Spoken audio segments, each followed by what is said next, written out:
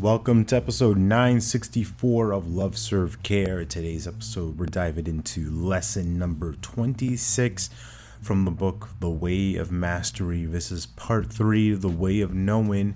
And in this lesson, what stood out to me was this premise, this idea about allowing purification to occur. And I'm going to read off a little bit about what it says here and reflect on it for a minute. So what the book says is, be willing to visit every dark corner of the mind. For in truth, it is not necessary to seek for love already embraces you. But it is necessary to seek for what is false. And here are several questions that are asked in the book. Where am I fooling myself? Where am I committed to my image in the world? Where am I committed to thinking for myself because underneath I do not truly trust that God loves me?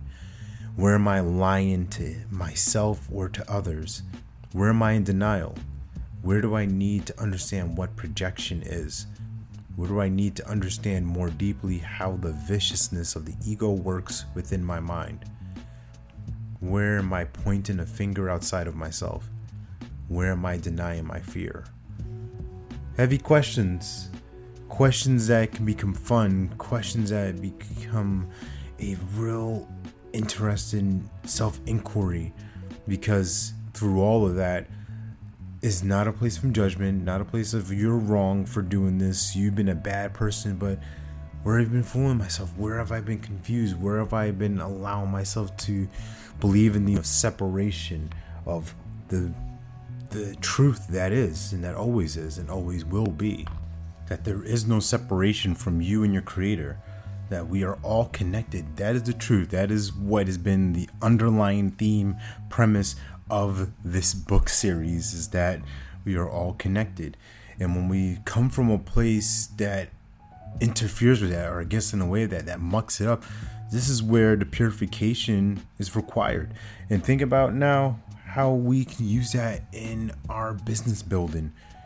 What are our clients not saying? Where are they not committed to their own growth? Where are they committed more to their image and looking good and being impressive versus the expressive opportunities that are available for them?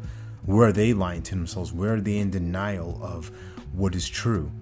You as the beacon of light, you as their trusted advisor, as their servant coach, it's your responsibility, it's your game to bring that to light to them, to make them aware, to help them stretch into a new way of being.